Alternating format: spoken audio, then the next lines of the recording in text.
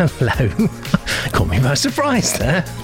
Hello and welcome to Pop-Up Submissions Live.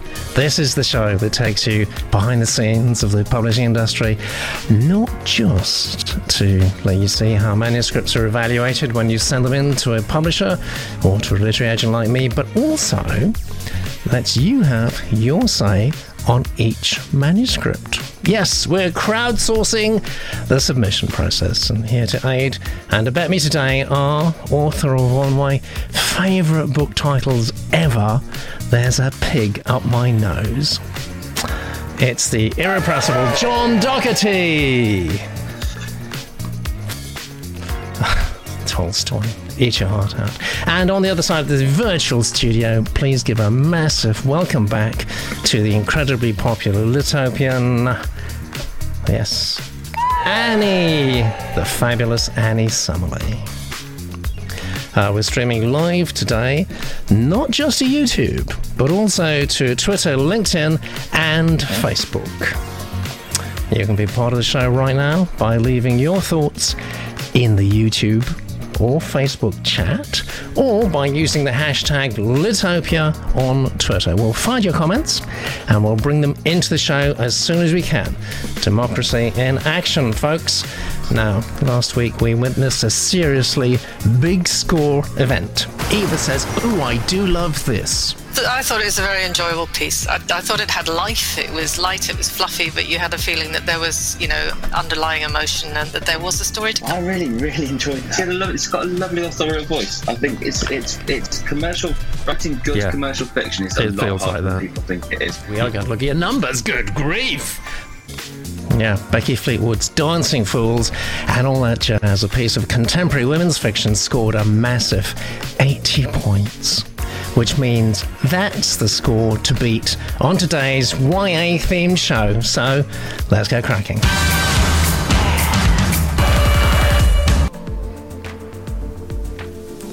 Here we are, our very first submission of the day. It's from Karina. Hello, Karina, and I do declare you're joining us live, which makes it even nicer for us. It's YA, and it's called Where There Is Love. And this is Karina's blurb. At its heart, Where There Is Love is a story about mental illness and family dynamics, told through the joint perspective of Jasmine, a courageous rescue dog with mixed feelings about the human race, and Sasha, a troubled teen. This is a tale of unconditional love and survival. Jasmine's unique perspective allows us to explore themes of conflict, turmoil, and pain in a humorous and quirky manner. I like humorous, I like quirky even more. Let me tell you about Karina. My name's Karina Sakura. I'm 31, I've loved reading and writing since I was a child. The character of Sasha is born from my own teenage experiences of mental health issues within a family dynamic that very much mirrors Sasha's. Although my own attempts at bringing home a rescue dog were ultimately unsuccessful, unlike Sasha's, I will forever be indebted to the love and companionship I've found from future dogs. I've completed an undergraduate degree in philosophy and a short online course through Oxford University on advanced creative writing. I'm due to begin my creative writing masters at Queen's University Belfast in September. Good luck with that. My writing for this story, among others, was integral to securing my place on my master's course. That sounds good. What sounds even better is this reading from Mel.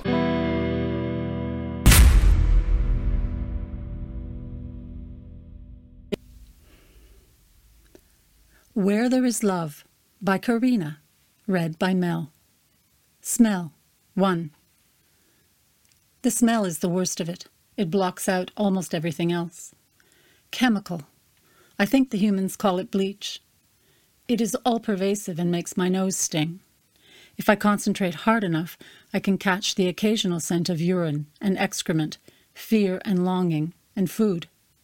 But between it all, there is the overwhelming, lingering, eye-watering scent of chemical. I sneeze. That doesn't clear it. It feels like there is something stuck in my throat. Gack! I cough. There, that feels a little better. I nose around the parameters of my cell, trying not to inhale too deeply. I want information. Who is new? Who has gone? I don't learn much, though. I bark to show my interest. It's barely heard among the ruckus the other dogs are making.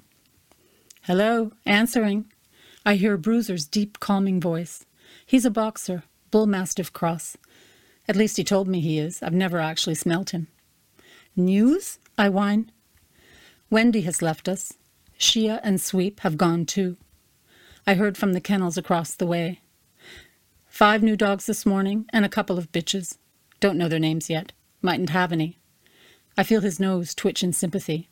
I can't explain how this works. It's just something dogs know, like where the best digging is or whether you've done something against the rules.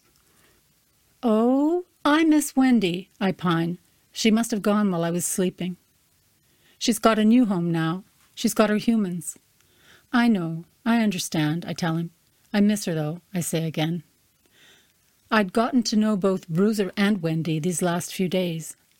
I'd passed Wendy's cell on the way to my own, though I didn't realize I was getting one of my own at the time. Wendy and I had exchanged sights and smells with each other as best we could before I was yanked onwards. My first few moments were a sickening blur of barks and moods and smell. Oh, the smell that hit me like an avalanche that first day. Gack! I give another almighty cough. That's better, I decide. Bruiser spoke out within minutes of me settling in, and I have come to rely on that deep, reassuring voice to calm me when I grow frantic, not as often now, and to give me the morning, afternoon, and evening news. The others, too, have caught on to the new arrivals. They must be out in the yard. Newbies. Incomers. 7 of them. The voices grow frantic around me. I feel my nose twitch. I'm desperate to know them, too. Hey, you out there, a voice shouts, louder than the rest. It's Charlie. He has a cell nearest the metal doors. Outside lies just beyond those metal doors. Who are you? I'm Charlie. Mia, Rita, Tinks, Oscar. A cacophony of voices erupts from the cells along the row, each announcing his or her name. Quiet, Charlie booms. Can you hear us out there?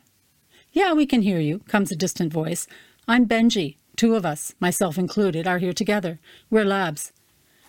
There are 3 Staffordshire Terrier crosses, 1 on heat, and, the news cuts short, human intervention. 3 staffies, labs, 2 bitches. Up and down the row the cries sound, and then from somewhere a deeper undercurrent, a desperate primordial knowledge, the words on heat rise to the forefront, and an explosion of barks follow. Before I know it, I'm catching the excitement and joining in. Come and get me if you're man enough, I hear the girl on heat whine from outside. The boys bark enthusiastically, Bruiser among them. I fall silent. This is between her and them. Then, with an ear-splitting creak, the metal doors spring open. They're coming in here! Newcomers! And the human! I recognize the boy, catching his scent above the smell of chemical, and strain at my door. He issues an order at us. I understand he wants us to be quiet. But we're too wound up, and no one pays any attention. The boy's senses will kick in soon. He'll see. He orders us to be quiet again. Thank you so much, Mel. Great reading. We ought to have a look and see what the geniuses are saying, shouldn't we? Let's see what they're doing. And Eva says hello. Hello, Eva. And it's muggy Illinois, says James.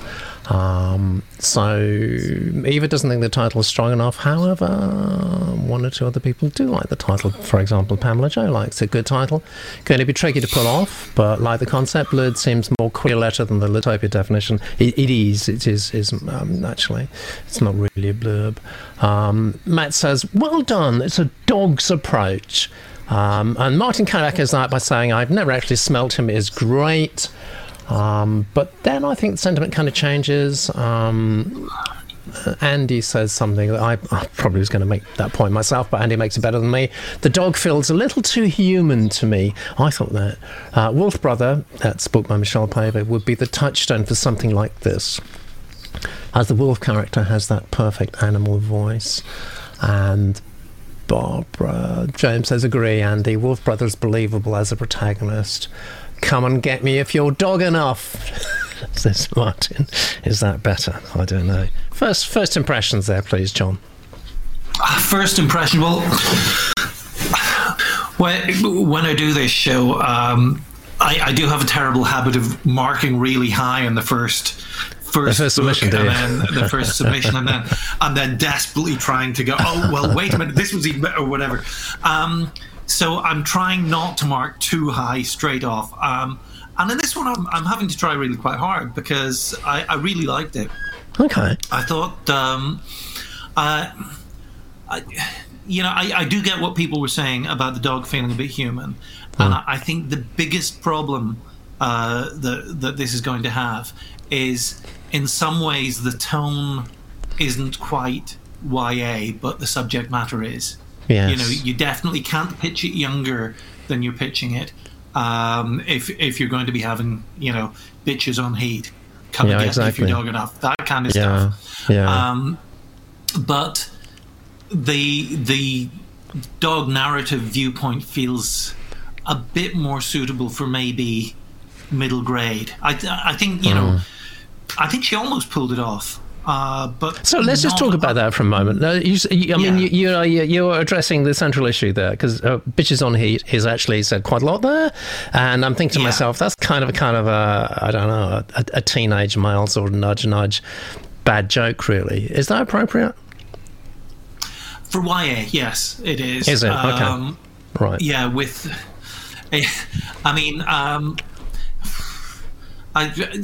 this is an opinion I formed a few years back, and it's always possible that the publishing has changed a little, and I just haven't noticed it. But my impression is that you can get away with stuff in YA that you sometimes can't even get away with in adult. Yeah, if I think you see that's what true. I mean. Yeah. I absolutely think you can. I mean, bitch on heat. There's what's that Melvin Burgess book? Is it called Lady? Or there's a Melvin Burgess dog book about a teenager. If you don't know, the Genius Room will do. That's the beauty of the Genius. Ask the Genii, and they'll come straight back with it. Yeah, I think it sounds about right. One of you will know what it is. It's a Melvin Burgess book. It's about a teenage girl who turns into a dog, and he doesn't shy away from the whole going on heat aspect and so on. So yeah, it's entirely appropriate, but I think then you maybe need to work just a bit harder at about the at making it entirely doggy enough. Yeah. I mean, that said, I think it was Barbara said, wouldn't the dog's nose play a greater part? And I felt she dealt with that in the whole thing at the beginning. There's this overpowering smell of bleach. You have to concentrate hard to pick out other stuff. And I think the idea that this chemical smell of bleach is overpowering the dog's nose and making a different, that works well. Oh, Karina's just saying, she was. Can we get that back up again, do you think? Yeah, if Karina's we could, comment. that'd be great. Yeah. Where is it gone? Yeah, there we go. Yeah, there we go. Yeah. Yeah. Yes. I mean, you've set yourself a real challenge there, Karina. Yes. I don't think you've done it badly. I think you're very close. But perhaps just. I think you need to work just a bit harder to get the dogs a bit doggier. Especially, I think, the bit where they were all calling out their names. That kind of felt a bit human to me. Well, a bit Disney to me, actually. I would be looking for something that is quite drastically original. Because so many people have tried writing from the dog's POV over the past, 5,000 years, maybe. I will be looking for something, wildly creative and different here. If you're going to do that, maybe not do that. I don't know. Push your buttons, John. Meanwhile, we're going to hear what Annie thought. Okay. Right. I was waiting a second there because of... Yeah. Got the samba party going outside. That's fine. We'll just get them in the groove. Right. So, first of all, I think I found the title quite charming. I think that's quite a nice title. I thought the blurb could have done with a tiny bit more detail, because we're getting the overall idea of what the book is, but not... I was missing something. Yeah. I really liked how it started. I felt like the voice was very distinct, and focusing in on chemicals and bleach, and I think there was a voice there. But then as as we read on, it started to sort of lose that momentum that it had at the start, because I think we were missing maybe a sense of setting or of atmosphere, because there was so much dialogue and we've got dogs, but while we're also thinking about they're similar to humans, we're also missing kind of the setting. At least that was what I was thinking. Yeah. Okay, and you've given it fairly good marks. So you like the title a lot. That's great. Genius Room, Final Check, The Genius Room. Pamela Joe says, I really think this would be better from the humans first person. We all know dogs do understand and talk, but the uncertain element of understanding the alien canine language is going to give more depth. It is, actually. It's the language thing. The language thing is interesting, isn't it, actually? And, you know, science in recent years has made a lot of progress towards understanding animal language and communication. I mean, the thing, let me just say this, and let's see if anyone disagrees. So I'm going to talk directly to you, Karina, because you're young, your whole career is at your feet at the moment. Don't get too seduced. My first reaction is fabulous about your acceptance and creative writing masters. Don't get too seduced by academia. Writing is first and foremost a practical thing. You will actually learn a lot more by doing yourself than you will by passive study. So even though, you know, you may be out in the next 3 years, maybe, in Belfast, and have a fabulous time there, please.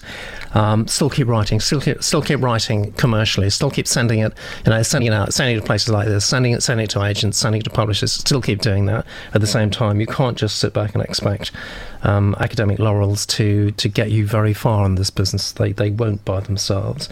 And the other thing I want to say is, so, you know, where you've started this is quite interesting. My best advice to you would be to bust out your very best writing chops right at the beginning. All right, whatever, identify what that one thing is you can do really well. I don't know what it is in your case, but there will be something. If they haven't already told you on the various courses you've been on, ask them next time round, what is it I'm really distinctive at doing? Get that. That's your calling card. Get that right up front on the first page if you can do, and that will open doors to you. Let's have a look at the numbers. You got a very creditable 61. I hope you're happy with that, Karina. Definitely wanted to be a more magical version of a dog. Yes, I think that would be the way to move it, but I get what you're saying for sure. Thank you very much for your advice. Extremely honoured to be of use, and how nice to have somebody out there commenting on us. And don't forget, please, Karina, give us a like if you don't mind. Oh my goodness me, that's cats.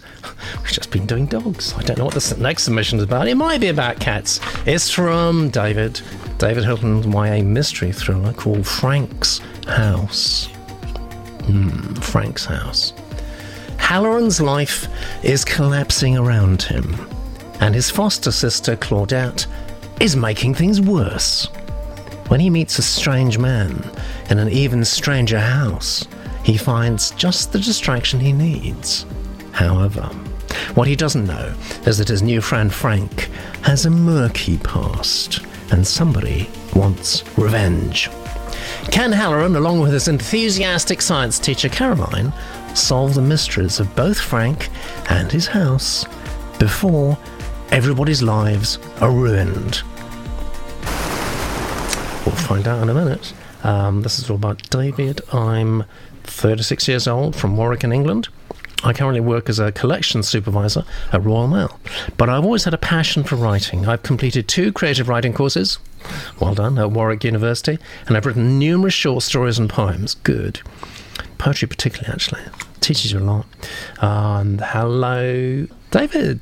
Great, you're along as well. Very nice to have you. I've also delved into the world of proofreading and copy editing with the SFEP. Now, that's an organisation I haven't heard of for longer than I ought to have done, actually, and it's, as I understand, it's the Society of is it freelance proofreaders and copy editors, I think, something like that.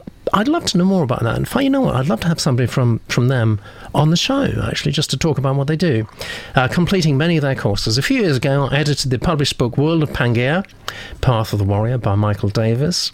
However, my ultimate dream is to get my own writing published. And in that respect, we have a rather fabulous reading from Jeff.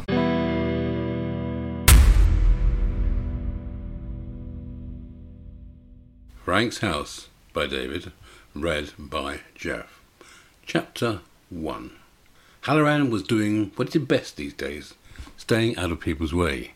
He was lying on the grass in the bar's back garden, simply staring at the sky. The late September day was pleasant enough, although the sunshine could be described a little like Halloran's headspace, as rather hazy. However, the glare was enough for him to wear sunglasses to protect his sore eyes. He licked his lips as the smell of a nearby barbecue filled the air, remembering the taste of his dad's home-made burgers.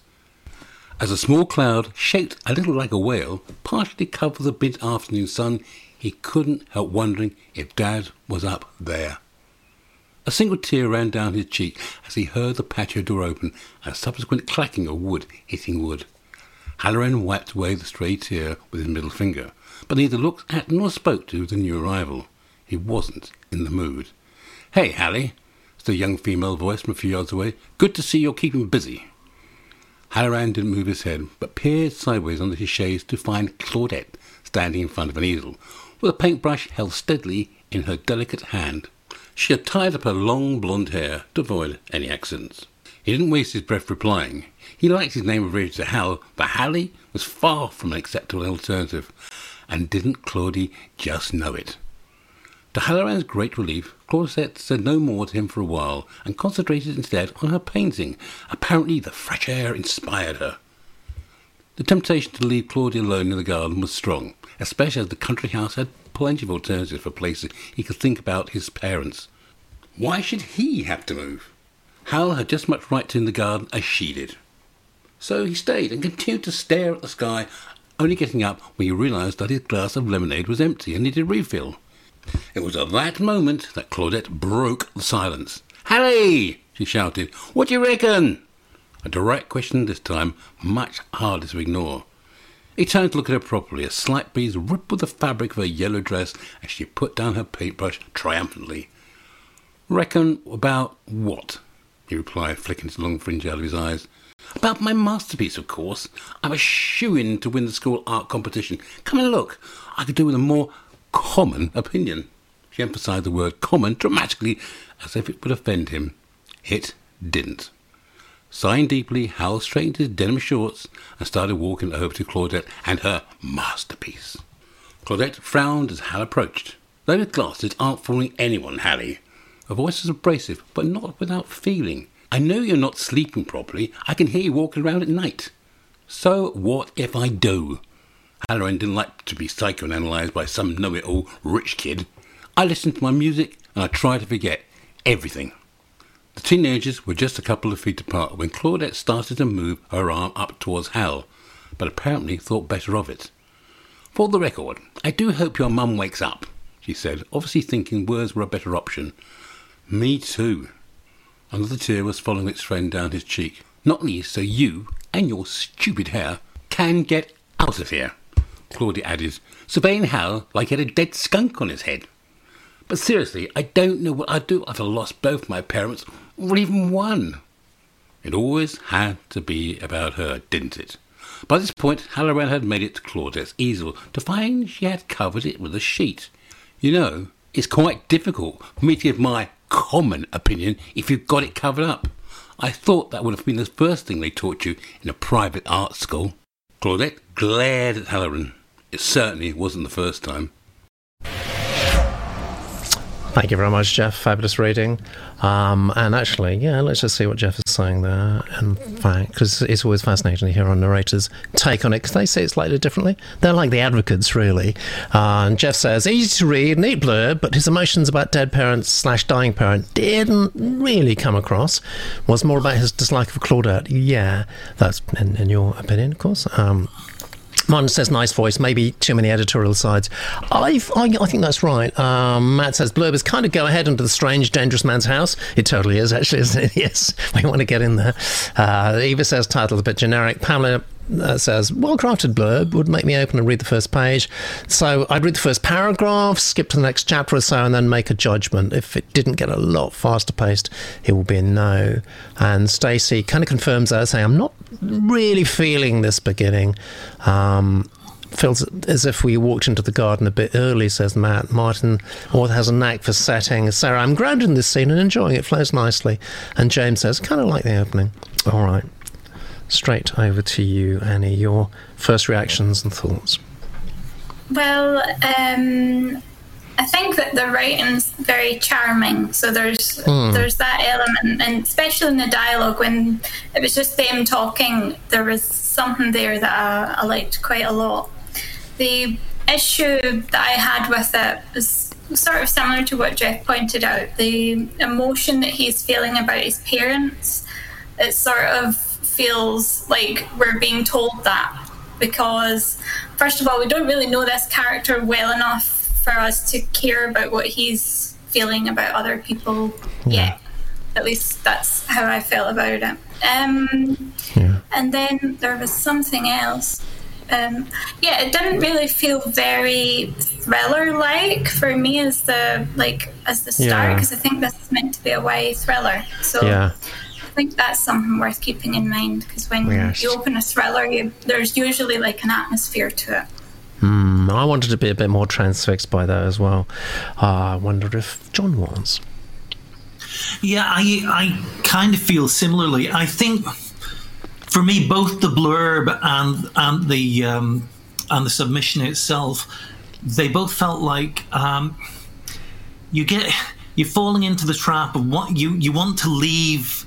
You don't want to give everything away straight away. You want to leave a bit of suspense, but you're not really giving us enough to have that feeling of suspense. You're holding too much back. So with Frank's house, with the whole blurb, it was like, so there's something a bit shady about Frank, something a bit mysterious. We have no idea what it is, so why should we care about it? And in the same way as Annie was saying about, Halloran's parents, and there's obviously something's happened there. We don't know what it is. We don't know Halloran yet. So, again, why should we care? I think you've got the ideas. You're just not getting them to us quickly enough. YA's not quite the same as children's, but even so, I do think one of the same rules applies with something I always say when I'm talking about the difference between adults and children's fiction is Captain Corelli's Mandolin. The number of people who've read that, because people say to them, once you get past the first 100 pages, it's brilliant. Yeah. and that's most people's opinions of it.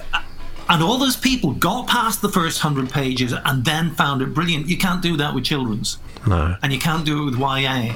You've got to hook them in straight away, or they'll go off and do something else.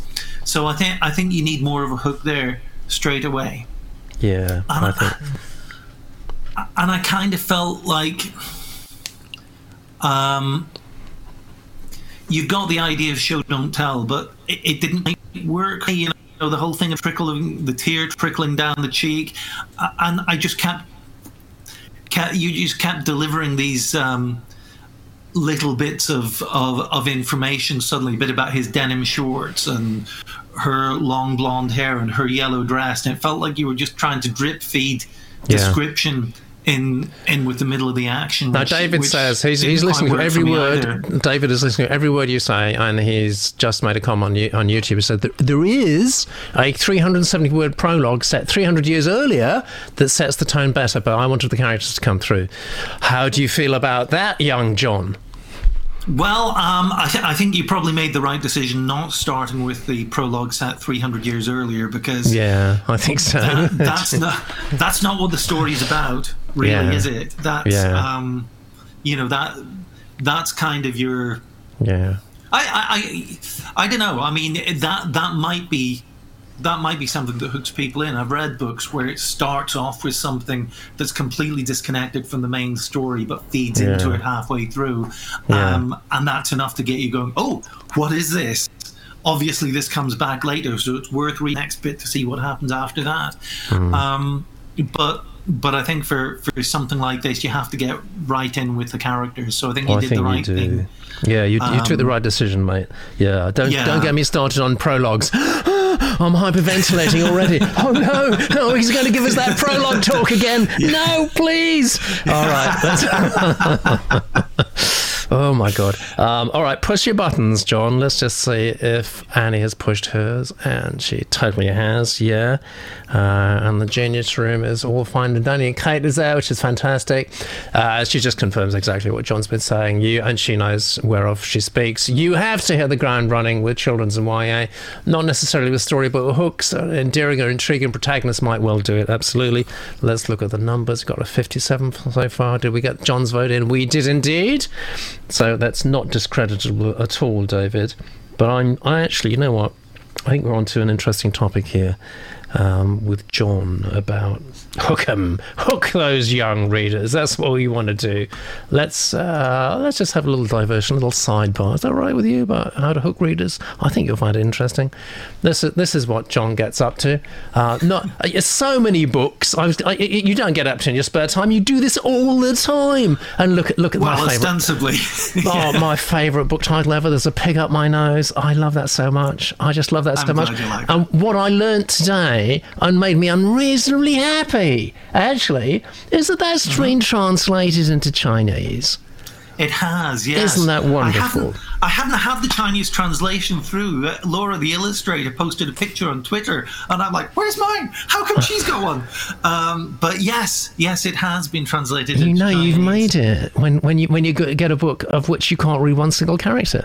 But exactly. It's so cool. I think it's the best thing. So let's just browse and peruse and enjoy Stink Bomb and Ketchup Face. Dinosaurs and Dinner Ladies. Is that your very latest one? Dinosaurs and Dinner Ladies is poetry, actually. It's not my latest, but I've just this week been working on the next poetry collection, doing all that kind of working out which ones are going in and which ones to take out. Who's that coming out? Is that Quercus, or am I wrong? No, that's with Otter Barry Books. Okay. I have a rhyming picture book coming out next year with Quarto, which might be what you're thinking of. That's what I was thinking of, yeah. Because I've since lockdown started, I've kind of been doing more poetry than anything else. Have you? Now that's very interesting. Yeah. We are going to be talking about that in a minute, actually, because it just so happens I have Advanced Knowledge. One of our submissions is kind of that way inclined. It's a first novel, I noticed that. Yeah. Isn't that interesting? I'm intrigued. Yeah. I won't say any more about that in a moment because I've got lots of thoughts and comments about that in a moment. But I do want to talk about this thing about hooking them in. You said that, and I was thinking to myself, I mean, how can you not? Let's look at these one more time. How can you not pick that book up? There's a pig up my nose. I mean, that's got total hook built into it. And also, I can tell you from the publishing industry point of view, you get a submission with that as a title. You definitely, I mean, it stops you in your tracks. It's absolutely commercial. It's totally commercial. I don't mean that in a bad way. It's a good thing. It's a good thing to sell books. So, what is this magic? What is this magic that you have, clearly, that you can come up with these angles and these titles? And how is it that this is what we call bang, actually? When you have a look at the numbers, so you've got title, we're marking across title, blurb, craft, bang. That's the kind of, I don't know, the mythical quality that you and other amazing authors can do. So where does this come from, and how do you do it? It's a mystery, actually. I think many of us will say if we knew how to do it, if we knew what the secret was, we'd do it much more often and with greater frequency. But also, actually, bang is in the eye of the beholder. I mean, you're saying about there's a pig up my nose, stops you in your tracks. Actually, my original title for it was The Girl with a Pig Up Her Nose. And it was my editor at Egmont who suggested retitling it. I think she's right, actually. I think she's absolutely right. It's a much better title. But I think the concept is great. The concept is immediately appealing. There's a girl gets a pig up her nose. How's she going to get it out? Do you know how long it took me from writing the first draft to publication? 6 weeks. 21 years. No. Oh, no. 21 years. Oh, no. Every few years, is I would send it out, or my agent would send it out. I mean, it did get me my first deal in that it was one of a number of short stories that I sent out to publishers. And one editor at Random House got back to me and said, "Not going to publish these, but I like your style. Send me anything else you write." Okay, and that's how it happens quite often. Yeah, and she took the time to sort of mentor me, I suppose, and to say, "Look, have you thought of doing something like this?" And what you just sent me is great, except for this flaw. And that's how I got published in the first place. But then of those first four stories that I sent out, that was the one I kept thinking, I don't know why that one hasn't been picked up. And every few years or then my agent, after I got an agent, would send it out.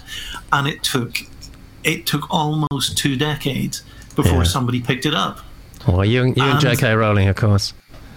I mean, we famously don't know what we're doing in publishing, but I mean, it just strikes me as that's such a fabulously commercial title, as are all your titles, actually. Well, and I've asked you to divulge your commercial secrets. You refuse to do so, probably because you're not getting paid.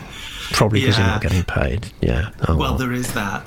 But no, I mean, in terms of how to hook people in, it's a tricky one, but just give them something interesting right at the start. I mean, you think of James and the Giant Peach, where it starts off something along the lines of, James Henry Trotter had a very happy life up until the age of 5 when his parents got eaten by a rhinoceros. It's, better than that.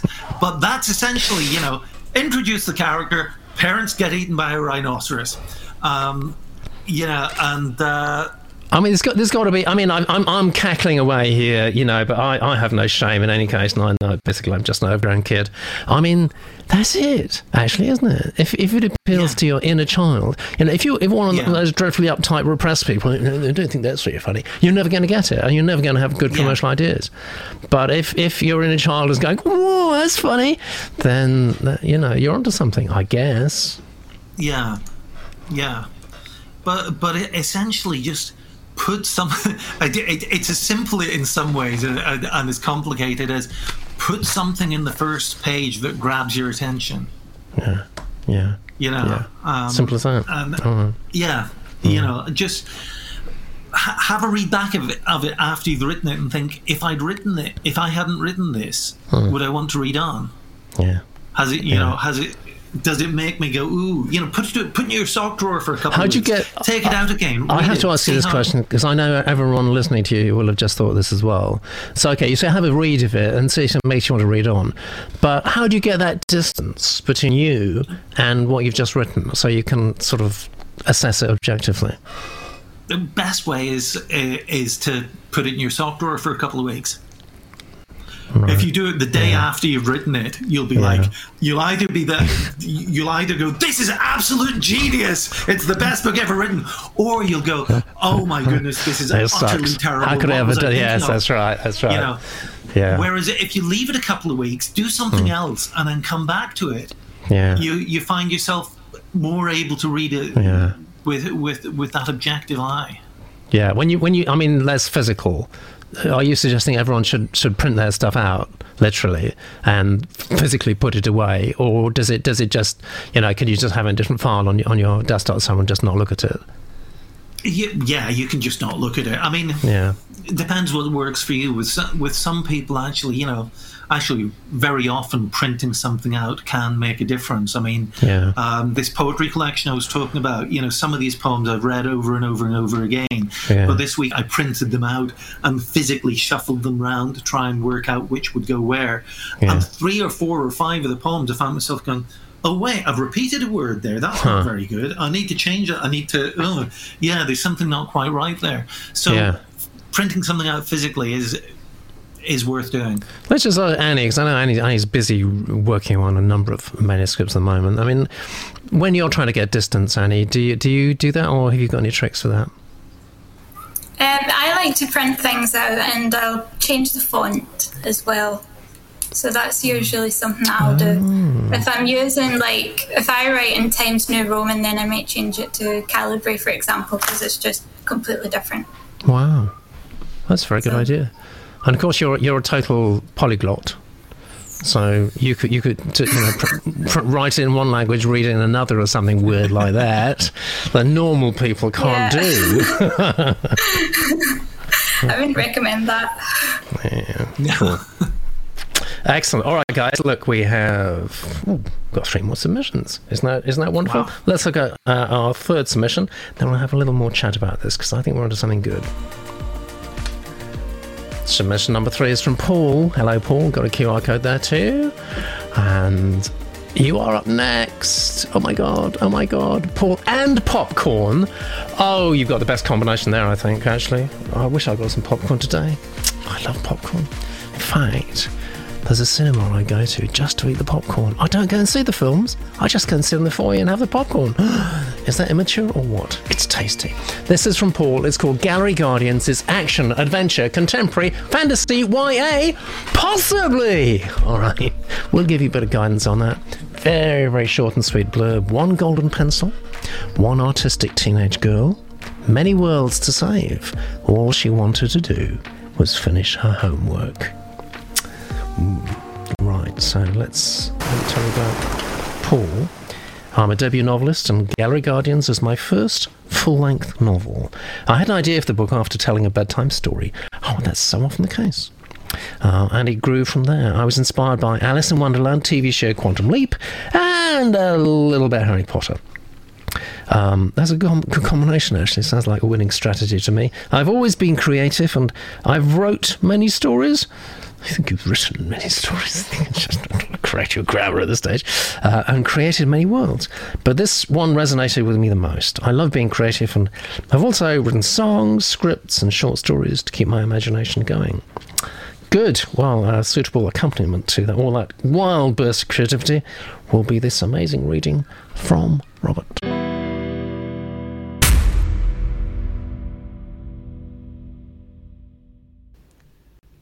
Gallery Guardians by Paul, read by Robert. Chapter 1. Into the Painting. Violet could hear the tapping of her heels on the uneven stone ground in the city that was old and full of history.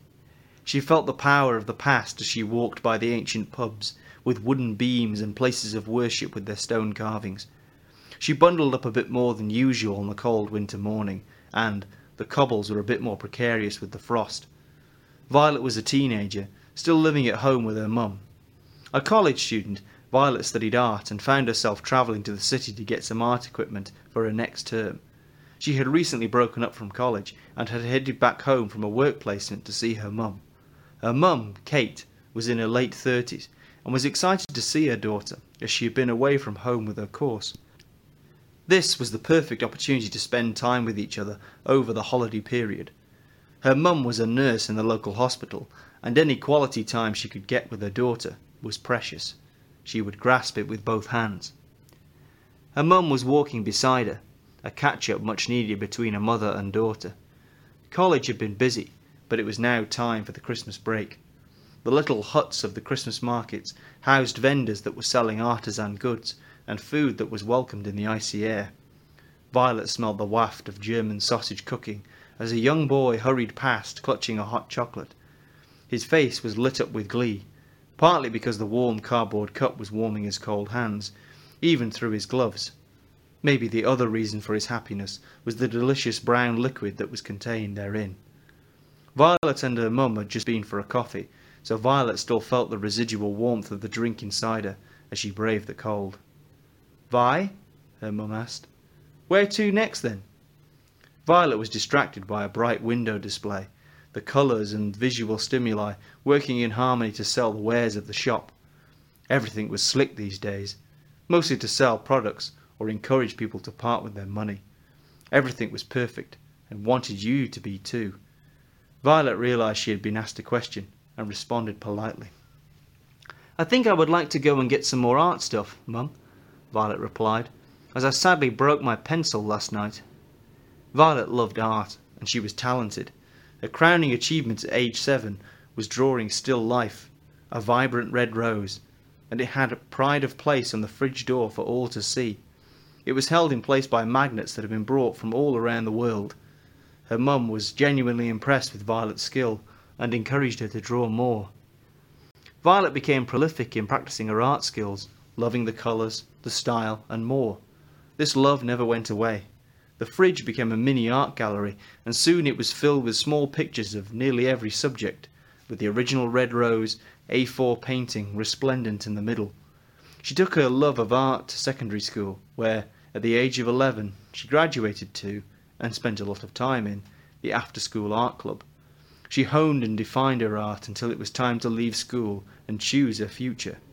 Her interests varied through her teens, but art overcame them all, and, without question, the answer was for her to move from school to college, to art college.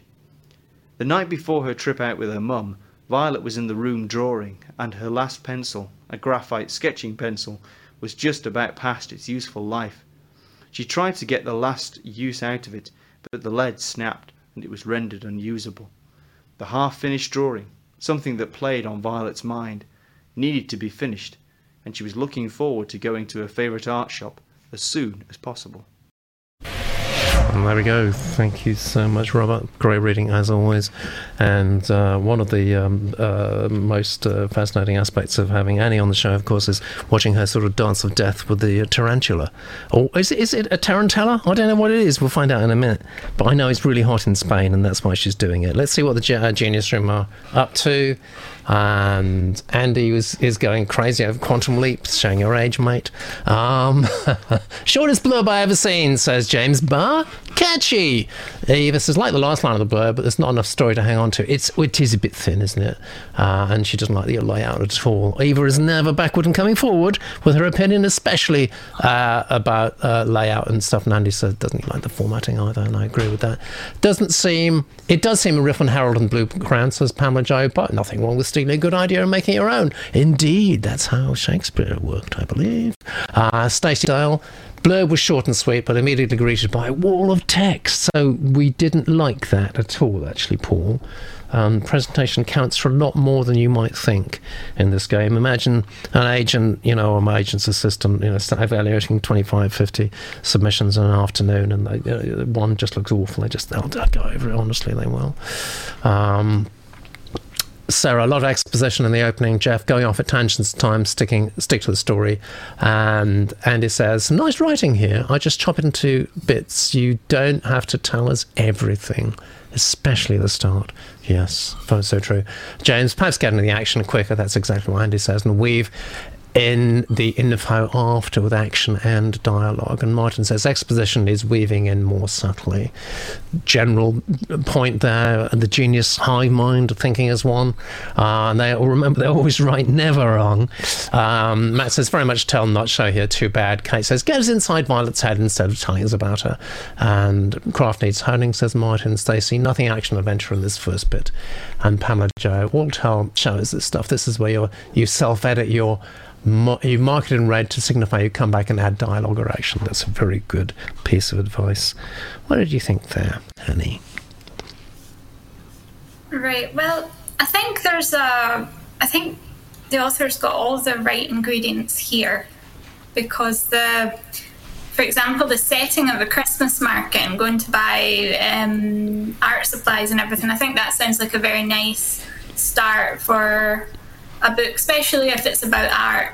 And I really like Christmas markets, so yeah, that's a nice place to start. Yeah. But as everyone in the Genius Room pointed out, there was just far too much telling. So even in the very first paragraph, we're immediately told about her family, I think, and then she was talking about her mum's. Just all this information that we could have found out through their interactions, and then there was also some point of view kind of moving about. So it was a pity, because I think that all the right she's got all of the right ingredients there. It's just maybe it needs another. Maybe go over it again and see if you can find a way to write it without telling as much. Yes, and I'm not going to quote at the moment what Pamela Joe is saying, but I will in a minute. Let's hear first from John. Right, gosh, I think as Martin in the Genius Room said that the sentence rhythm needs varying, and that was something that struck me like a brick in the face, actually. It's very, very much the same rhythm in every sentence. Worse, if anything. Something that I remember us talking about with regards to one of the submissions last time I was on, except more so than that. Almost every sentence seemed to start with Violet, she, her, or her mum. Yeah. And when you put that together with the lack of variation in the rhythm, it made it really hard for me to actually concentrate on what was going on. I just kept... at one point, I was almost counting the violets and counting the she's and getting distracted like that. And yet, it's one of the best blurbs I've ever read. It made me laugh out loud. And that shows that you can write sharp, punchy stuff. Yes. And you can come to the point quickly. You can give us information in 4 lines. And like I say, the blurb was funny. And it grabbed me. I've given the blurb 5 out of 5. Oh my God! It was. Oh yeah, the blurb was brilliant. And if the submission, if the sample had lived up to that, I'd be like, wow, we got a genius here. Yeah. You can definitely, but. So this is not going to work for YAs, isn't it? It's quick death basically, and they're just, for all the reasons previously mentioned, they're just not going to stick with it, are they? No, absolutely not. And yet you can do it. You can do this. And this reads to me like something where you've written it down and then you haven't put it away in your sock drawer for a couple of weeks and come back to it and reread it. Because if you'd done that, you would have seen all this yourself. You like I say, you can clearly write. Sorry, what's the name of the writer again? This is Paul. This is Paul, yeah. Paul. Yeah. You can clearly write, Paul, but you need to learn to edit as well. Yes. Because once you get that sort of, hang on, something's not quite sounding right about this. What is it? You'll zero in. You'll go, wait, it goes Violet, Violet, Violet, she, her, Violet, her mum, her mum, exactly. This. That's right. You'll spot it. You're clearly capable of doing that. Yeah. Pamela Joe says, "Bullseye, John. Great information, solid gold. Thank you very much." No, that is right. That's right. Thank you. Maybe he hasn't got a very big sock drawer. Maybe he hasn't got a sock drawer. Maybe it's too small. Maybe he doesn't have any socks. What? Who knows? Maybe he only wears sandals. Maybe Possibly. He only wears sandals. Maybe he's a barefoot writer. Maybe he can't afford shoes. The mark of a true writer. That is, isn't it? Actually, yes. Yeah. Damn it! Oh my God. So the marks I'm giving you, Paul, for this, it doesn't. Yeah. It doesn't. We understand. He's tying himself in. He's such a nice guy. John is such a nice guy. He doesn't want to downmark you, but damn it, he's going to. That's what he's saying. I am going to. Yeah, he's got to. You got to tell the truth. Yeah. Yeah. But what I'm saying is that you can tell by there's clearly marks in the writing. I mean, somebody, Martin here says promise, but craft needs honing. Yeah. Somebody else said something similar. Stacey Dale said, "I think much of the description is lovely," but pointed out the delicious brown liquid, which Pamela Joe also pointed out that really, really didn't work. And if you, I thought that was just me. That made my stomach turn. Actually, I thought that was just me. Yeah. But no, it's not. It makes you think of poo. It does. It does. Apart from the delicious bit. I thought it was just me in my very sick mind. I'm diseased at the moment. No, I'm sorry. Brown liquid says only one thing to the typical British mind. We've all grown up in the Carry On films. Of a certain age, John. No, not everyone. Okay, fair point. Yeah, but the thing is, again, Paul, you'd have spotted that yourself if you just put it away in the sock drawer for a couple of weeks and then taken it out. Yeah. I would love to see, some months from now. I don't know if you take resubmissions. I would love to see Yeah, we do. We do. Yeah, well, yeah, we do. I would love to see Paul having another go at this and taking account of the things that have been said. You know, I think you can. At the risk of sounding like the teacher I used to be, I think you can do a lot better. Yes. All right. That's the story of my life. It was you writing those things about me, was it? Oh, hey, I'm not that old. Thank you very much. All right. So I have no idea, Paul, what numbers you're going to get, but you've got damn good feedback, you know, both from the Genius Room and from John and Annie as well. And you got a 56 there. That's very interesting. And it is kind of all over the place there. Annie and John love your blurb, but the rest of the craft, it's a division that is kind of... it's a submission that's kind of divided people, hasn't it, really? We have two more to look at. Let's do that right now.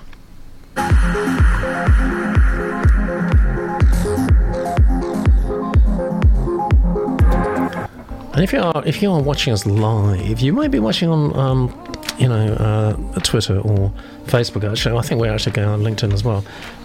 You can comment. You can't on LinkedIn. If you comment on LinkedIn, we won't pick it up. But we will pick up your comments on Twitter if you're using the right hashtag, which is... I think I can put that on the screen, actually. Put on the screen. There we go. Yeah, there we go.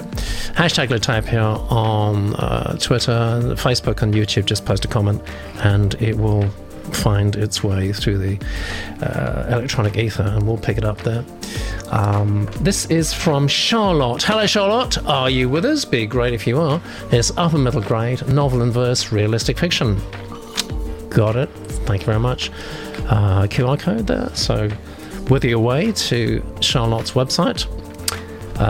Meanwhile, I'll tell you all about this. It's called Absent, and this is Charlotte's blurb. Clara is the new girl in school who hides away and writes poetry, who can't understand why her dad left, who doesn't fit in. But she can't ignore that her blanks, times when she just spaces out, seem to be getting worse. Ultimately, she has epilepsy, although doesn't know it yet. Everyone in class likes Sam, but he'd rather hang out with Clara. When he tries to help her, it threatens to destroy their friendship. But it might just be the thing that saves her. And saves him. All right. Tell everybody about you, Charlotte. Initially, I worked with Mary Portas in her lifestyle PR agency, Yellow Door. Made quite an impact there. And afterwards in Vogue House. How terribly trendy. During my time there, I made myself a handbag that went on to become an award-winning international brand, Pink Lining. Retailing in Harrods, Liberty, Selfridges, John Lewis, Le Bon Marché, Bloomingdale's, Fred Siegel and Saks. Isn't that terrific? I mean, that's like a piece of commercial fiction all by itself, actually. It's amazing. As well as surface pattern and product design, I also oversaw PR and marketing, and we built our SM platforms, for our social media platforms, from 0 to 100,000 fans. Isn't that impressive? Since selling Pink Lining, I've freelanced and written articles for magazines and blogs, including Baby London, Angels and Urchins, and Baby London as well. I'm an author for, I can't read that website out, but I think that maybe that's the link you've given us, and did a journalism course at the London School of Journalism. That's very impressive, actually. And I think what's going to be even more impressive will be this reading from Bev.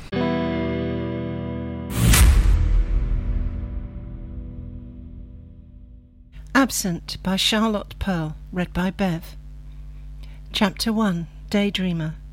Have you ever felt the time dissolve and disappear, float past you unnoticed into the atmosphere?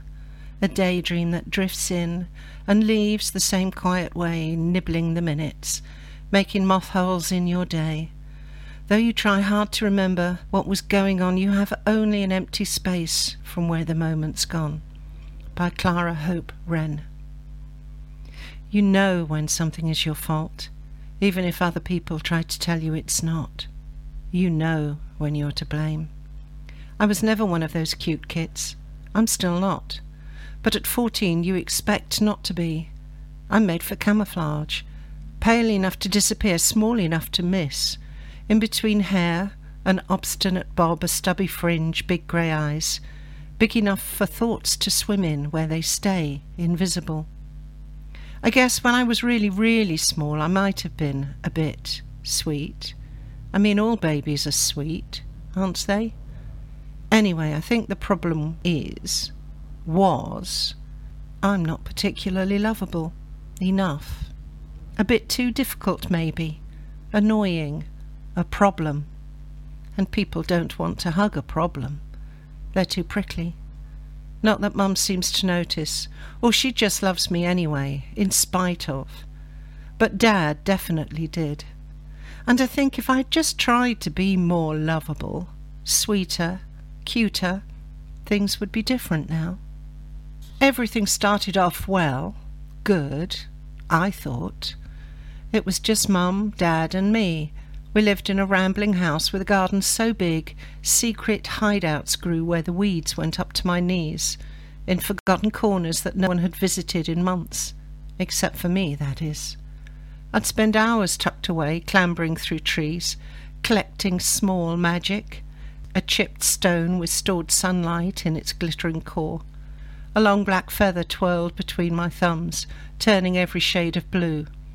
An empty snail shell. And once a nest of eggs that had fallen to the ground, all still whole, except for one.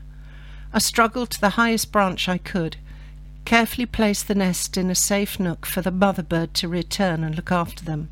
I hoped she did.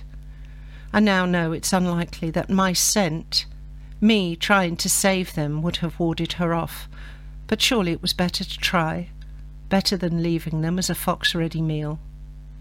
I could lose hours like this in the garden, and hair slides, socks, even a shoe or two snagged by a jagged branch. And when I wasn't digging or climbing or saving some small creature, I was DREAMING, daydreaming, but not the nice kind that other people seem to have. I think daydreaming was where I went, wrong. Why are daydreams called daydreams anyway? From my experience, they're more like day blanks than dreams. Like closing my eyes on a summer's day and opening them seconds later to find a world white with snow. Everything's still there, yet unfamiliar. And I missed the part when the snow fell. It's like an entire moment has been swallowed by a small black hole in my day. Or quite a few small black holes. It's as if my day's been nibbled by moths. I like that. A moth-eaten day. I must write it down in my notebook. Anyway, I've always been a daydreamer. I suppose not having siblings doesn't help. I've had to be pretty much self-reliant for my own entertainment. One of the good things, though, about being an only child, is you get to pick your position in the family. I'm the oldest or youngest according to how I feel on a particular day. When I can't work out if the good outweighs the bad for either one, then I'm both, the oldest and the youngest. That way, I figure, they cancel each other out, and I'm simply fine. Not the best, not the worst, but okay. Sometimes I wish I had a brother or a sister to share secrets with. Sometimes I'm glad I don't, because I get Mum all to myself. Like anything, it's complicated. Alright, now the genii is somewhat riven, I think it's fair to say. Somewhat riven. It's unusual for them. And Annie could do with a bit of Christmas chill about now, it seems, says Matt. I'm not sure what that relates to, but Annie will tell us in a moment. Intriguing title, says Eva. Andy, is a sweet nature to that blurb. But I'd work a loser if you cliches. Title is a pleasing dissonance, says Martin. Blurb more first draft, says Pamela. Ask the readers for forgiveness instead of giving confidence in the voice. It does a bit, doesn't it? Especially with bits in parenthesis. Easy to find, says Andy. I have to applaud the lyrical, vulnerable quality. It is. Not sure about the poetry formatting myself. Creating atmosphere for Eva, and Matt kind of sums up for me in little bits lovely, but yeah, I'm wondering about that but, and I think that's where the great divide occurs now. A character confiding in us feels like a privilege, says Martin, and that's exactly what I'm sure you're aiming for here, Charlotte. Stacey finds the verse lovely. Question for those who know better than I do. Is this middle grade writing? That's 9 to 12, yes. Jeff says some really good parts, but quite self-indulgent. Martin says engaging as monologues go. And again, there's that kind of equivocal aspect there. I'm not familiar with this type of writing, says James. Kids might connect with it. No one is going out on a limb and saying, oh, Will, Andy likes this, loves the Notebook line. It's like breaking the fourth wall in Tully. Loves the verse, says Sarah, but the mood is very grim, almost draining, actually. It is a bit. And Pamela maybe changes to diary entry format. Less of a monologue. And I'm finding myself disengaging within 700 words, despite liking it. So I wonder, John, whether you also find yourself disengaging maybe with the format. I don't know. No, not at all. Good. I'm going to be slightly controversial here. I think this is the first piece I've seen where it's disadvantaged by the format of pop-up submissions. Wow. Because you've. Am I right that it's the first so many hundred words? 700, yeah, that's it. The first 700 words. Exactly. Now, yeah. The thing with poetry, more than prose, is that the pauses, the breaks, are part of the writing. Yes. And in the reading we didn't really get that, and that's because. You've got a show that ends at a certain time, and we don't want to overrun. Yeah. But actually, with a verse novel, I think you need to take more breath, and I think this is what Matt was getting at. He said, "Yeah, in little bits, I'm loving it, but it started to lose me. I'm finding myself disengaging within." That's what Matt said. I'm finding myself disengaging within 700 words, despite liking it, and that's because we're getting one bit after another, and we're not getting the time to just pause and breathe in and digest what we've just read. Yes. It's kind of like reading a poetry book, and you read a poem, and then instead of just stopping from them, you're straight on to the next poem. Yeah. That's no way to read poetry. That's a very good point, and I don't disagree with that at all. But what I want to know from you, because you know the audience better than I do, is actually, are readers going to read it like that? Do they have the knowledge? Do they have discipline to know that this is poetry and it's got to be approached like that? Otherwise, it's just going to go. Depends on the reader, like anything. But if you're asking me if verse novels can work for children's fiction, definitely they can. Yeah. I don't know if you're familiar with Love That Dog by Sharon Creech. I'm not, but I was going to mention another one to you, actually, by Louisa Reed, who comes on here occasionally, called Wrecked, which I think is extraordinary. And her publisher comes on too, Bella Pearson, Guppy Books. And we've talked about how sometimes verse novels in the form of texts, exchange between people. Yeah, that's kind of verse too. Yes, it is. Absolutely. Yeah, and Louisa's got amazing reviews for hers. So, I guess I've answered my own question. Actually, yeah, the younger reader absolutely can appreciate poetry. Yeah, and there again, Little Light by Coral Rumble. That's a verse novel that's for children. That's well worth looking at. So there's a lot of. There's a lot of potential. I'm not sure how much to give this on Bang, taking Bang as commercial appeal, simply because poetry is currently less commercially appealing, partly because bookshops and libraries don't know what to do with it. And, I've been in some terrific bookshops and gone, where's the poetry section? They go, oh, it's down there with the joke books. Yeah. On that one shelf between, with the joke books and the books about biology that we're not quite sure how to classify either. But in terms of the writing, I love the writing. The first couple of lines, I thought, oh no, it's all going to be in rhyme, and it's all going to be in the same meter, and you can't sustain that. And no, it wasn't. First of all, a verse with proper rhythm, the rhythm worked really well. Meter is a tricky thing to master. And some lovely bits of writing. The thing about nibbling in minutes and moth holes in the day, something like that. I loved that. There were a number of lines in the poem that I really liked. And then the next bit, it would be interesting to see how it goes. I'm hoping that there are some other poems in there that rhyme, some other poems with different kinds of structures, because I think that's really important in a verse novel, that it's not all the same kind of verse, or not mostly the same kind of verse.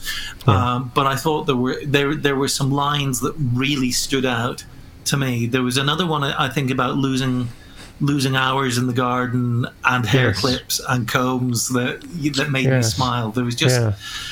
I think it's got real potential. This one is my favourite so far. That's fantastic. And I think I'm going to. My bang score is going to adjust for poetry, if you like. I'm not going to. I'm going to give it the bang it should have rather than might have in today's world. If you that's see what fantastic. I mean. Great. Okay. Well, push your button and let's see what numbers look like. There it is. Thank you very much, John. Let's see what you thought about that, Annie. Well, I like this quite a lot. I thought it was. I'm not very familiar with reading verse novels, so I wasn't really sure if it's like following a correct structure or anything, but I like the way that she sort of changed as what John was saying at the start. It started out with that way of being in meter, and then obviously it changed quite a bit. And they were really nice. There were some really good lines. I liked the one about the stone that had like sunlight in it, and then the part about the nest.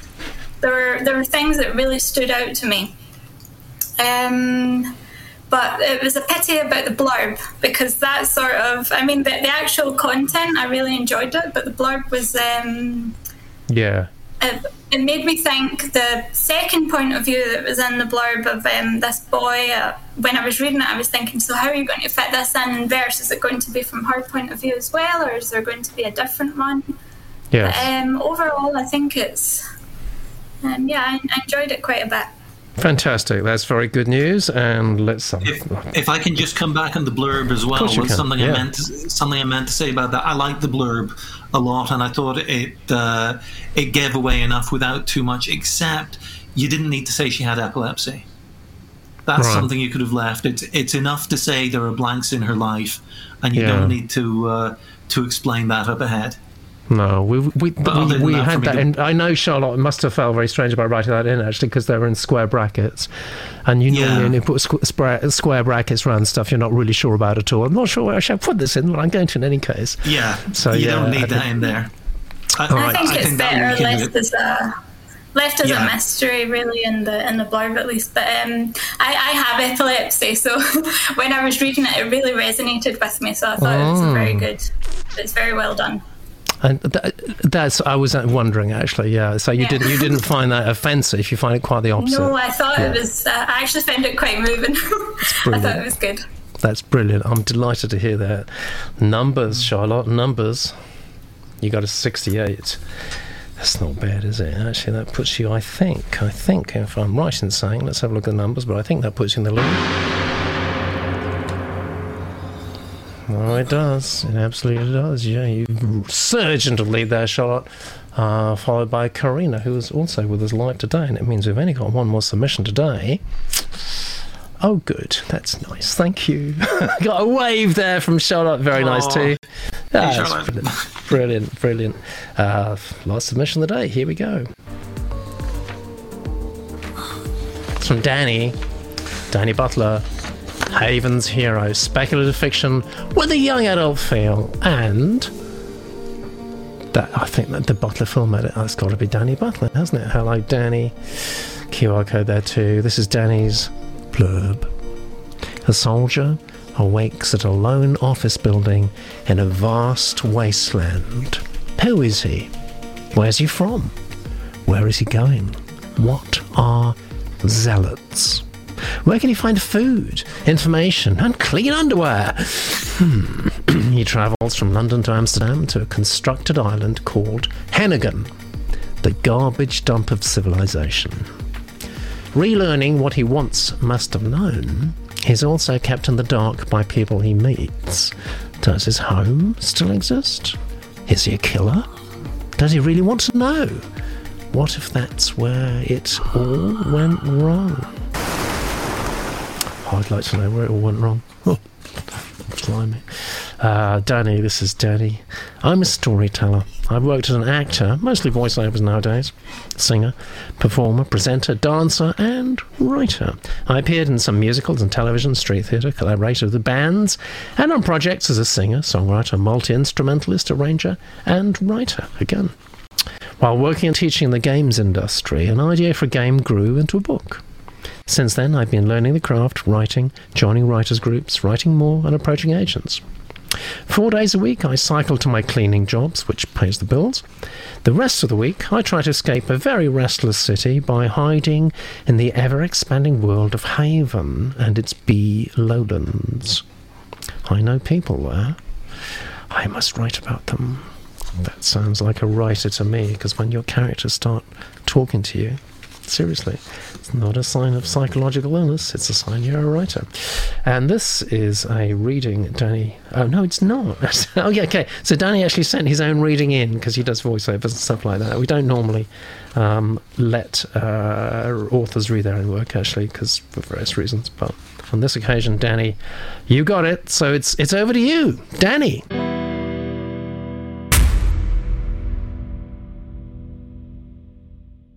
I like darkness, real, proper darkness, not artificial darkness, croaked a man wearing a raincoat and fedora hat, holding an overstuffed shopping bag. The broken world around him lay buried underneath a mournful haze of dust. Between mounds of rubble, wrecked cars, and derailed trains, one building stood, tall, proud, ridiculous. Its entrance blown apart. In front of it, two silhouettes threw shadows over an unconscious soldier on a stretcher. Fedora Man sauntered over to join them. From the tallest, rather bulky figure came a childlike voice. "Too long now." The figure crouched down. A smaller shape detached itself. A boy with unruly brown hair. His green eyes gazed at the night sky as if peering into another world. The adults watched the unconscious soldier. One of them, a woman in a dark brown military trench coat and an elegant maroon headscarf, spoke. Her voice was soft, warm. "Wouldn't he be better off dead?" "He would," intoned Fedora Man. "It's all messed up." He made his words linger, but spat out some, his eyes betraying no emotion. "Indeed," the white-haired man who'd carried the boy on his shoulders bellowed. He kicked a toppling piece of brickwork over, so it fell the other way. "Do you think he'll stay put?" he asked. The woman snorted. "No." A faint plume of breath escaped the soldier's mouth and cut through the foul air, a hint of clarity in the polluted atmosphere. Fedora Man's overstuffed bag hit the floor with an unceremonious metallic clunk. "You'll want to use the suit," he said, taking a control panel out.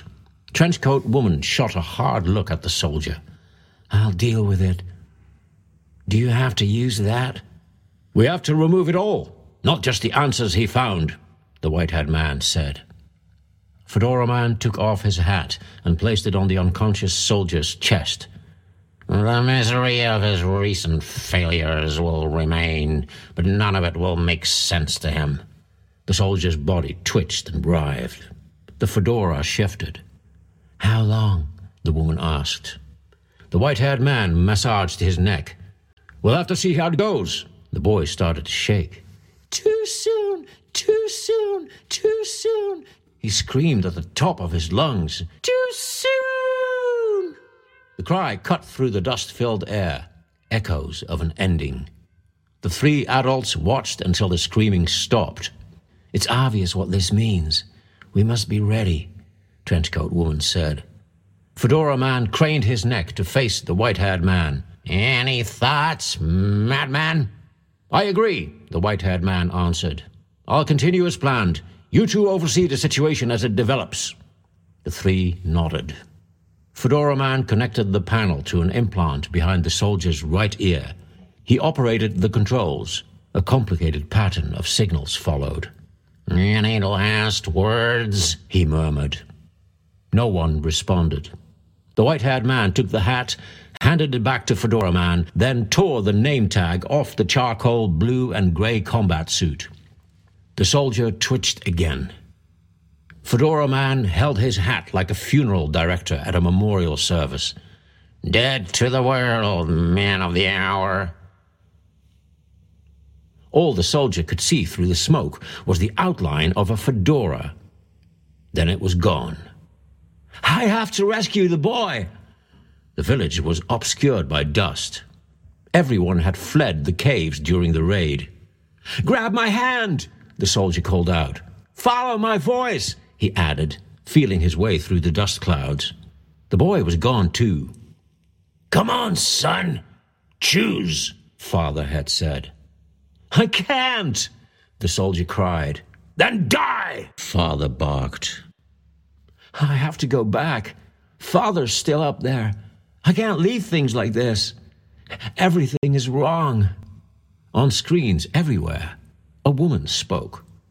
Safe, sound, secure. The soldier opened his eyes. The dream was gone. He heard footsteps. He looked up. It hurt. 3 silhouettes moved away in the dust-distorted moonlight, one of them tall and bulky. An engine hummed. A child muttered, 1, 2, 3, 4, 5, 6, 7, 8, 9, 10, 1, 2, 3. Not so many lights now. They are dead. Dead is walking. We know, said the madman. Oh, God, lots of echo there too, actually. Thank you for the additional effects there, Danny. We don't normally do effects either. So I want to know exactly what the genii is saying. I'm thinking. And too many questions in the blurb spoil the what? Cook, says Matt. Martin, who I think is on fire today, because he said something later that I think is absolutely sums up my thoughts at least. Are there too many questions on the blurb? Says Martin. Sounds like an intriguing story, Stacey. I also felt like the blurb is a bit too heavy on the questions. It is, actually. It's a bit kitchen sinky, isn't it? Finding clean underwear is what sticks out most for me. I like that, actually, Eva. I like that. There's a little bit of levity there. Oh, my God, said Stacey. Danny is giving me Columbo vibes. Voice-wise, yes, actually. Totally. It's a great pleasure, Danny. Thank you for doing it as well. And great voice. You got some fans already. Great voice, adjective overload, Martin. So great reading. James is speculating about the reason for needing clean underwear. And he says, this guy's got a great voice. Very obviously an actor, but one of those voices sounded a little like Nixon on The Simpsons for a moment there. Pamela Joe likes the mystery of the descriptive names. This does bring it into the world quickly. And then Martin says, I'm distracted by the writing from the story. And I know exactly, I think that's dead on. That absolutely sums up what I think. I'm distracted by the writing from the story. I think that's bang on for me. Pamela says, okay, too much mystery. Reader needs to have solid ground now to connect with the characters. So I'm intrigued to know what maybe Annie thinks. Well, first of all, I loved the reading. I thought that was fantastic. Totally, really good. Unfortunately, though, I think this is a case of something that I hate hearing personally as a writer, but I think it started in the wrong place. I mean, at least it says that it's a prologue, so we know that there's going to be chapter 1 where hopefully the story does start in the right place, but I just couldn't there wasn't a single character that we could be anchored to. Like, I'm assuming that the soldier is going to be our protagonist, but all of these, I mean, at the very start there was like a good sense of atmosphere, but then I just felt it kind of dragged on.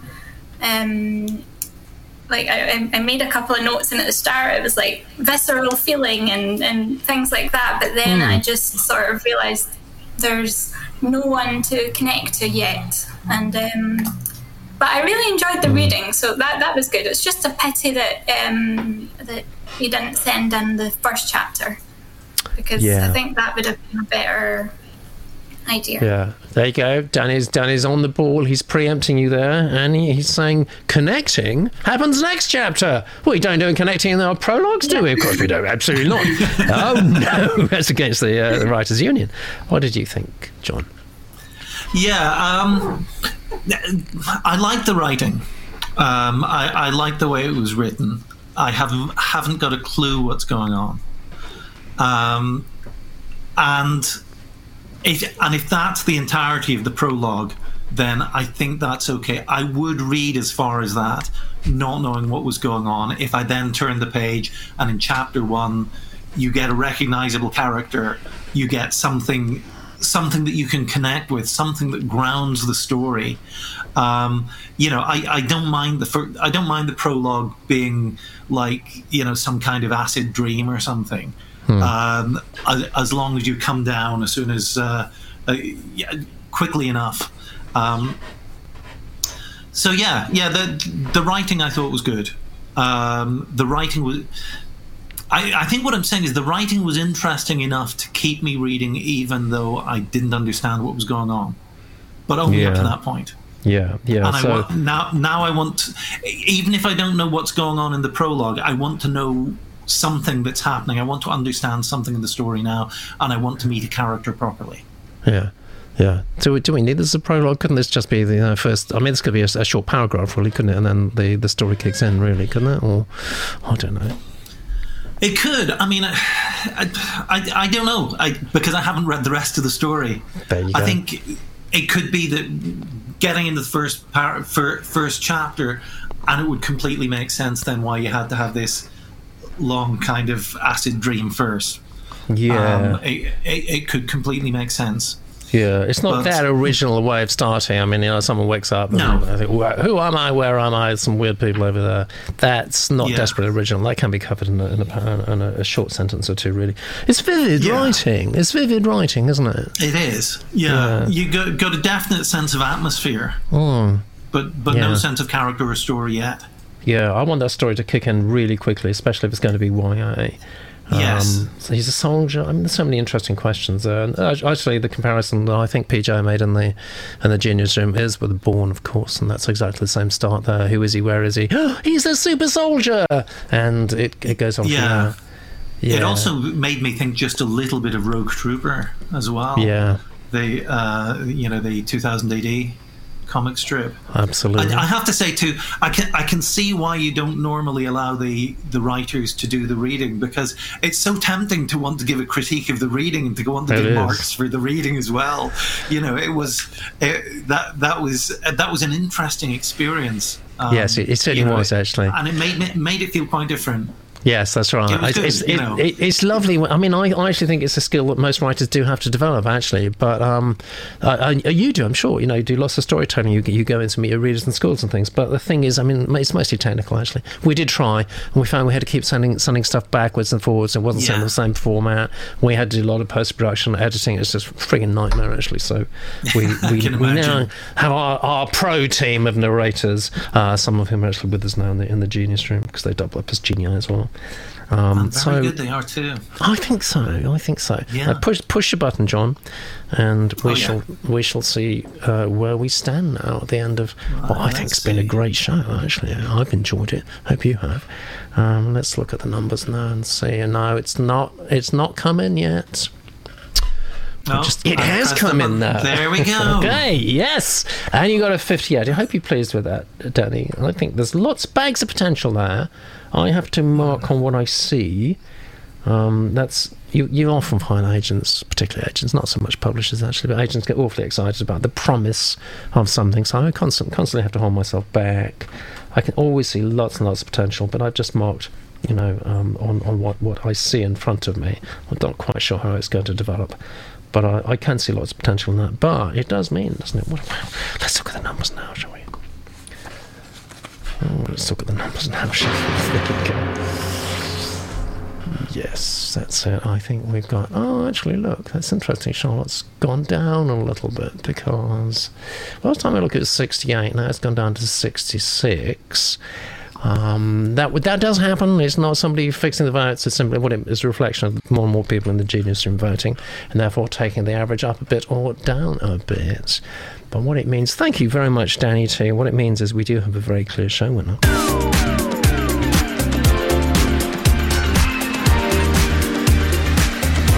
Congratulations, Charlotte. We all liked it. We all really liked it. I think you've got a very interesting future ahead of you there. And I think your finger's right on the pulse too, actually, in terms of, verse novels. I think you've got it. I just, one more time, just want to say to you, had some great advice there, actually, from John on Genius Room. Appreciate it a lot. But I do want you to just do a search, pop-up submissions, Louisa Reed. And get hold of her book Wrecked, actually, because it's just, I think it's an absolute trailblazer in that area, and it's just got such amazingly good reviews. So it could be a very commercial concept and right time for you as well. However, your fabulous success today does not alter the fact we do have a stonkingly big monthly winner for, yes, it is that time of the month.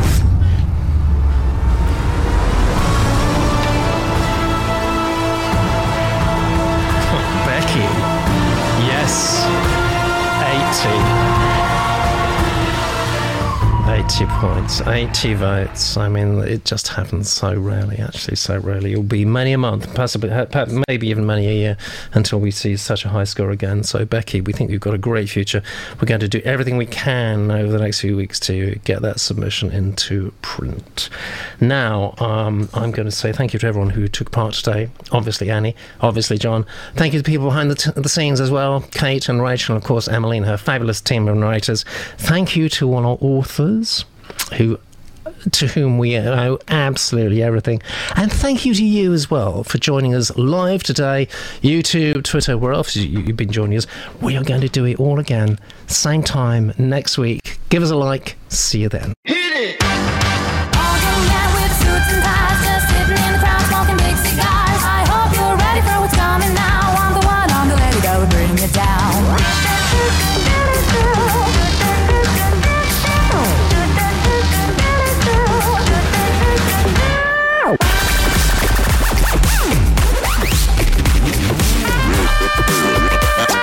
Okay, now. Are you ready?